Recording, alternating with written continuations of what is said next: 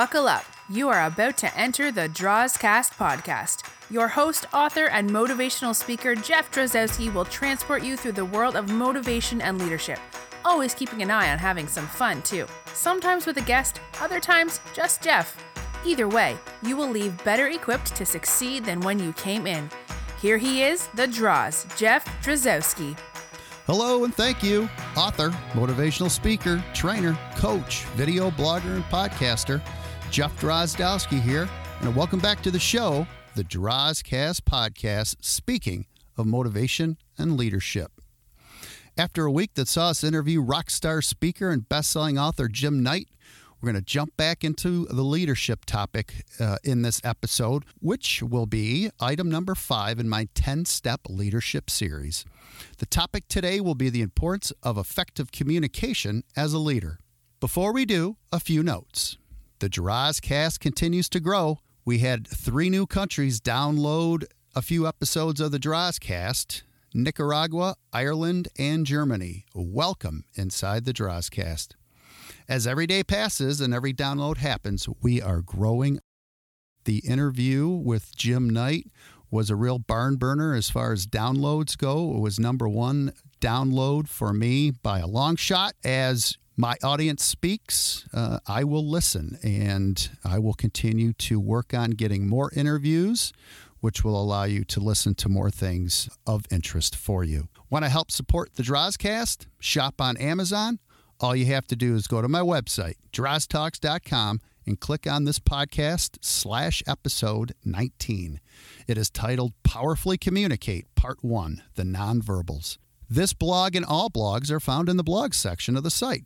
There will be a link or several links in the blog for featured items based on advertising agreements or episode relevance. Exactly how you support the Drozcast is spelled out before you click on the link. In the next episode, we are going to be announcing another sponsor and, in turn, another opportunity for you to support the Drozcast. Again, this is episode 19, Powerfully Communicate, Part 1, The Nonverbals, number 5 in a 10-part leadership topic series. The first 4, if you haven't had a chance to download them yet, was being a servant leader, lead by example, treat your people well, and then leading with a sense of humor.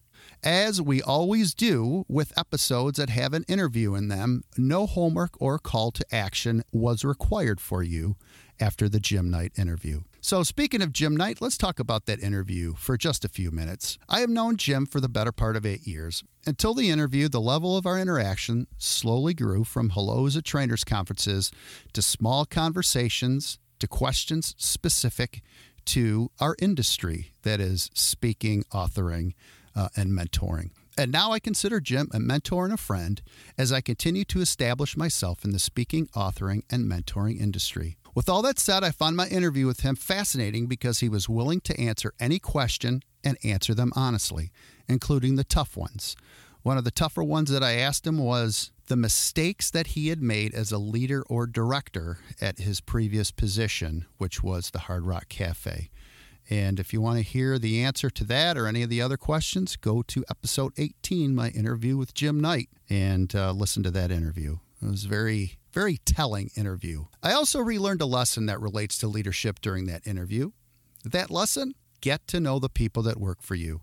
I learned more about Jim in the 90 minutes we spent together than I did in all my other conversations with him combined. Because we sat down and through the interview process, I got to know him a lot better. He is a very smooth and professional speaker, both in front of the mic and on stage. This I already knew and expected as we sat down. But I also found him down to earth, approachable, and willing to help on a personal level, to help me and to help you and anybody else reach your hopes and dreams, like we all should as leaders. Jim is also thoughtful and able to express those thoughts in easy-to-understand terms. So basically, he is a very good communicator, both verbally and, as I found out sitting across from him, non-verbally as well. That, my friends, is the segue into our topic for today, being able to powerfully communicate, just like today's episode title suggests. For context today, we will concentrate on one part of the communication field, and that is the nonverbals. To set the record straight, nonverbal communication makes up about 93% of how we communicate with others, whether we want to believe that or not. You will see in the examples that actions do truly speak louder than words. It is baked into our human condition. We evaluate others subconsciously and consciously based on their actions and tone in their voice. It is an indelible truth about how we are as a species. Effective leadership in any business or undertaking requires knowing how to communicate with all elements of the organization, including everyday employees, managers, customers, investors, ownership, all different levels. We need to effectively communicate.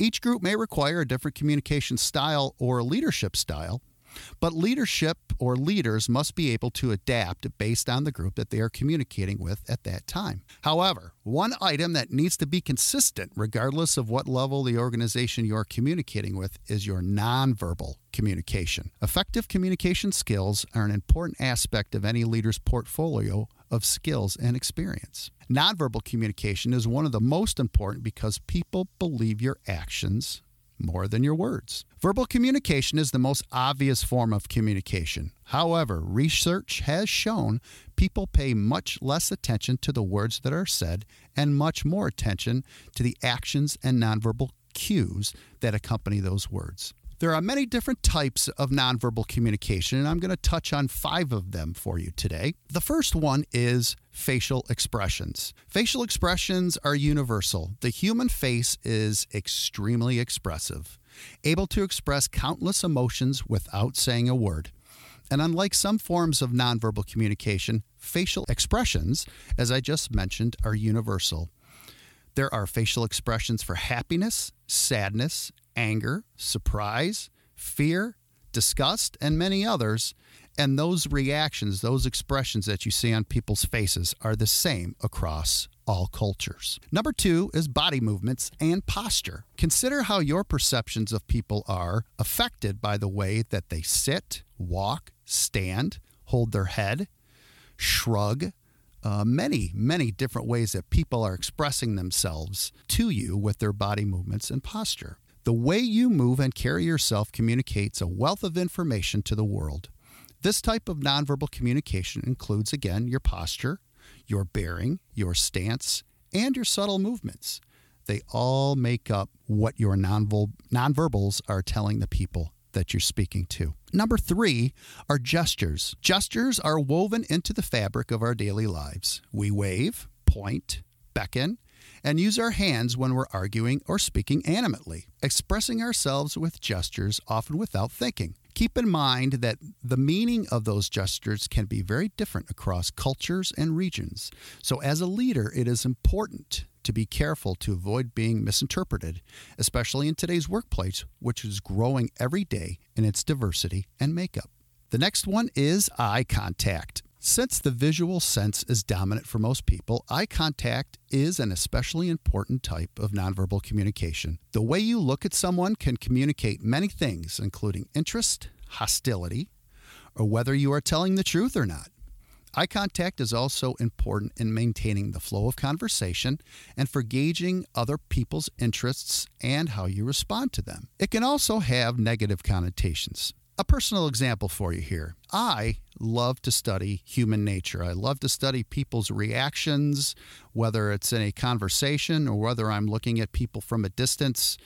It is just something that I've always found fascinating. So because of that, in a lot of my conversations that I've had over the years, I include a lot of eye contact as I speak to people. Not because I'm trying to be a creeper or I'm trying to stare somebody down. It's just I am constantly evaluating people, again, because it is just something of a high interest in my life. So many years ago, I had a coworker tell me that, hey, you know what? You stare at people. And I thought to myself, I don't stare at people. So I had to think about it for a while, evaluate my actions, and I could tell or get an idea of why this coworker of mine thought that I would stare at people, not just her, but with anybody as I have conversations. A lot of it had to do with the length of my eye contact. Again, constantly evaluating people. So at least in American culture, if your eye contact is longer than 3 seconds or so, people begin to get uncomfortable. And that's what she was expressing to me. Since that conversation, I have been ever mindful of this. And from the time of my conversation with that coworker, I consciously am aware not to overextend my eye contact during those conversations. The next item is touch. We communicate a great deal through touch. Think about the messages given by the following. A weak handshake. It's not a positive thing when somebody gives you a weak handshake. A timid tap on the shoulder. A warm bear hug. A reassuring slap on the back. A negative one would be a patronizing pat on the head like, oh, there. Or I'm better than you, so I'm just patting you on the head. Or another one would be a controlling grip on the arm. I am a gregarious, fun-loving person, so I tend to hug people more than is typical. So especially in the workplace, I need to be aware that not all people are like me and hug and make eye contact and give firm handshakes, pats on the back. That does make some people feel uncomfortable. So again, I'm ever cognizant of that. The next one is space. Have you ever felt uncomfortable during a conversation because the other person was standing too close and invading your space? We all have a need for physical space. In American culture, 2 feet is about the spatial divide that we like to have people who are speaking to, so we feel comfortable talking to them and not feel like they're getting in our personal space. That's going to differ depending on your culture. It's also going to depend on the situation. It will also depend on the closeness of your relationship. You can use physical space to communicate many different nonverbal messages, including signals of intimacy and affection, aggression, dominance, or other items as well.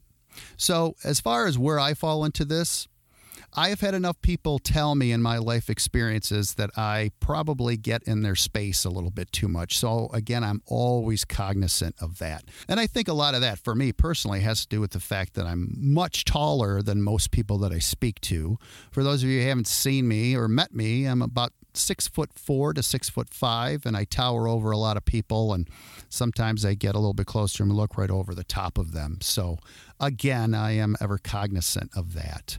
Lastly, the item that I wanted to touch on here regarding nonverbal communication is voice. Folks, it's not just what you say, it's how you say it. When we speak, other people are reading our voices in addition to listening to our words. Things they pay attention to include your timing, your pace, how loud you speak, your tone, and your inflection, and sounds that convey understanding such as ah or uh-huh. Yep, the nods, there are people who respond like that all the time. And people are evaluating whether you understand them based on that small feedback that you give them. There are other things in tone of voice that are to be considered, including sarcasm, anger, affection, or confidence. We all hear that in people's voices. So what I'd like you to do is do a little test. And for those of you who are dog lovers, who have dogs, you may know this, maybe not, or you can probably look this up on YouTube as well. But watch people as they talk to dogs, and dogs react to tone of voice much more than they do what is actually being said to them. So you could say to them in a very snarly tone, I love you. I think the best of you. You're such a good dog. But watch their reaction as you say it to them like that, and they will recoil because they'll think that you are angry at them. That is tone of voice in its full effect. And we do that as well as people, listening to tone of voices. So to tie all this up, I would like to tell you about my experiences as a trainer and as a speaker. I have spoken to people from entry-level positions such as dishwashers to CEOs. I have had to speak to them all in different terms and in different ways to get them to understand what my message is for that particular day. But it didn't matter to any of those groups what the message was, because I could speak to them in their language, but whether they really believed me or not had to do with the nonverbals that I was giving them as well. Did they believe what I was telling them? And that was all being evaluated on whether my gestures, my tone of voice, the way that I conducted myself, the way that I looked, the confidence that I gave, all those things that we look at when we are evaluating people on a nonverbal level. That is one of the real challenges as a leader, though, getting your people to believe in you and push toward the goal that you have set for them. And one of the greatest ways that you can do that is not only giving them that firm, clear message, which we will talk about more in the next Drozcast, but also providing the consistent nonverbal cues that tell them that you are confident in what you're speaking of. The Drozcast quote of the day. All right. So great subject, great topic, and a lot of interest out there in nonverbal communication. So I have 3 quotes for you here today. The first one is from a gentleman by the name of Ralph Waldo Emerson. What you do speaks so loud that I cannot hear what you say. Speaking to nonverbal communication. The second one is from Ludwig Wittgenstein. The human body is the best picture of the human soul. And lastly, Leonard Ladenau says, nonverbal communication forms a social language that in many ways is richer and more fundamental than our words. So all of them reaffirm the fact that nonverbal communication is extremely, extremely important. So your homework or call to action today will be a little bit different than what I usually ask you. I'd like you to do a little bit of internet research. Go to YouTube and find 2 or 3 speakers that you've heard of, or maybe that you haven't heard of, and listen to what they have to say for a few minutes. And then go back and watch their nonverbal cues. Are their nonverbal cues lining up with what they say? And do you believe them based on those nonverbal cues? An example of what I mean by this is very current as of this recording, and that is from Ohio State University football coach Urban Meyer.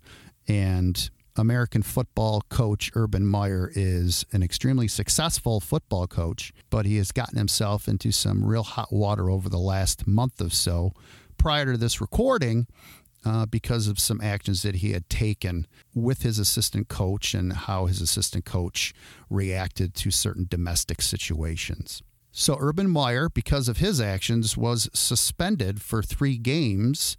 And what I'd like you to do is go to YouTube and look at his press conference immediately after he was suspended. And he reads a statement, and the words say one thing, but Urban Meyer's body language says something very, very different. And that is exactly what we're talking about when we say how important nonverbal communication is. So Urban Meyer, U-R-B-A-N, Meyer, M-E-Y-E-R, Ohio State University football. Going back to what you're going to be looking at, if you find one that is really, really interesting to you, feel free to send me the link from YouTube over at jeff@droztalks.com, and I will take a look at it. As leaders and communicators, our messages need to be easily understood and comprehended.